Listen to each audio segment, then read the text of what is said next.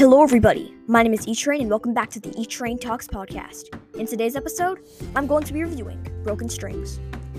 Broken Strings was a story that broke my heart and glued it back together again with joy. Broken Strings is a realistic and somewhat historical fiction novel written by Eric Walters and Kathy Kacer.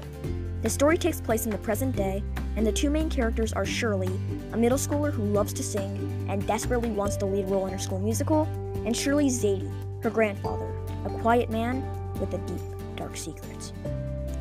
Towards the beginning of the story, much to her disappointment, we learn that Shirley doesn't actually get the lead role in the school musical Fiddler on the Roof.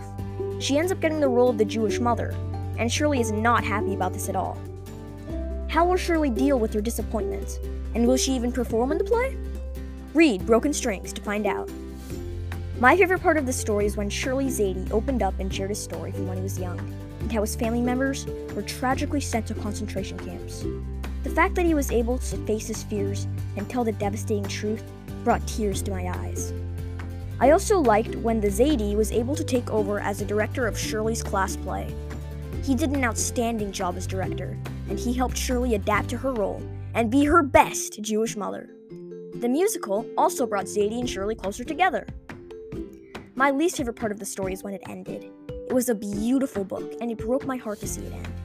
The novel inspired me to be curious and joyful all the time. Although, if I did have to choose a least favorite part, it would be hearing the horrors of Zadie's story.